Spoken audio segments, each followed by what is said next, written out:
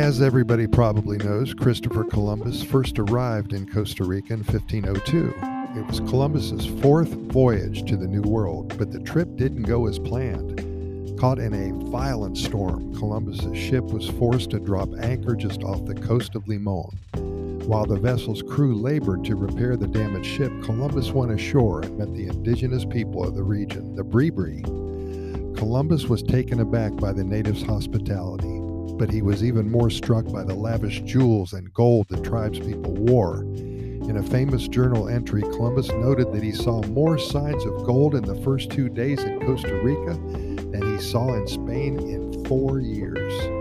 Word of the rich material wealth of Costa Rica soon spread to the Spanish mainland, and believing the country to be an untapped paradise with near limitless treasures, in 1506, King Ferdinand of Spain ordered a governor, Diego de Noquesa, to set sail en masse for Costa Rica and colonize the eastern coast.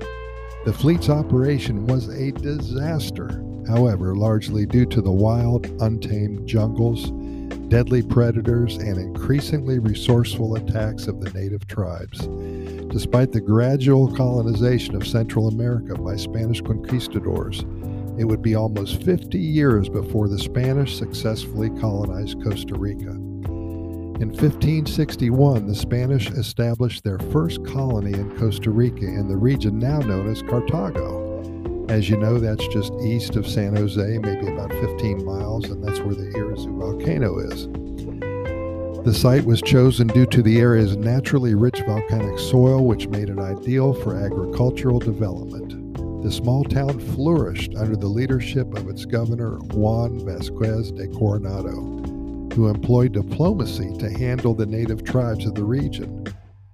Although de Coronado's approach to colonization was largely peaceful, skirmishes between the colonists and the native tribes often flared up, and these guerrilla attacks proved challenging for the burgeoning communities of the Central Valley.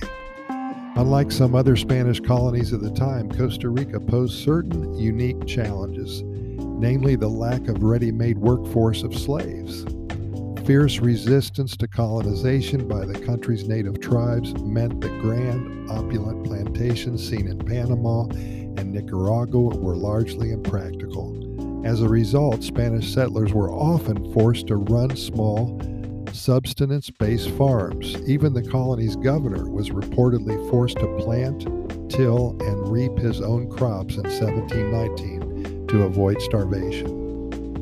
Considered a backwater by the Spanish monarchy and surrounding colonies, Costa Rica and its settlers were largely left to their own devices, resulting in the unique blend of Spanish and Central American cultures that is still evident to this day.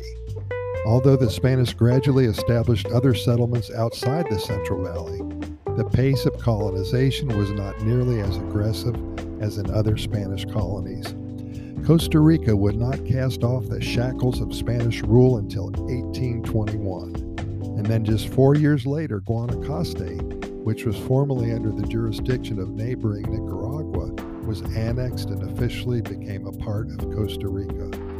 Although conflict between the native tribes and Spanish settlers was common and many lives were lost, the cultural influence of Spain endures to this day.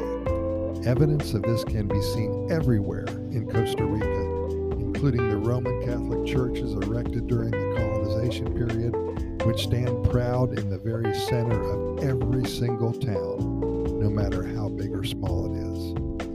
As always, we thank you so much for listening, and we want you to listen to our other 540 plus episodes of our Costa Rica Pura Vida lifestyle podcast series.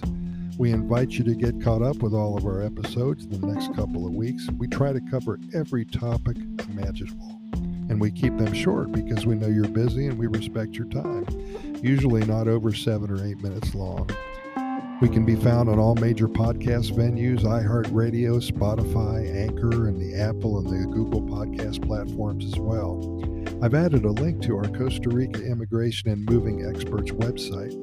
If you're considering a move to Costa Rica and want some information about acquiring legal status for you alone or for you and your family, we have over 20 years of experience helping individuals and families make the move to this amazing country.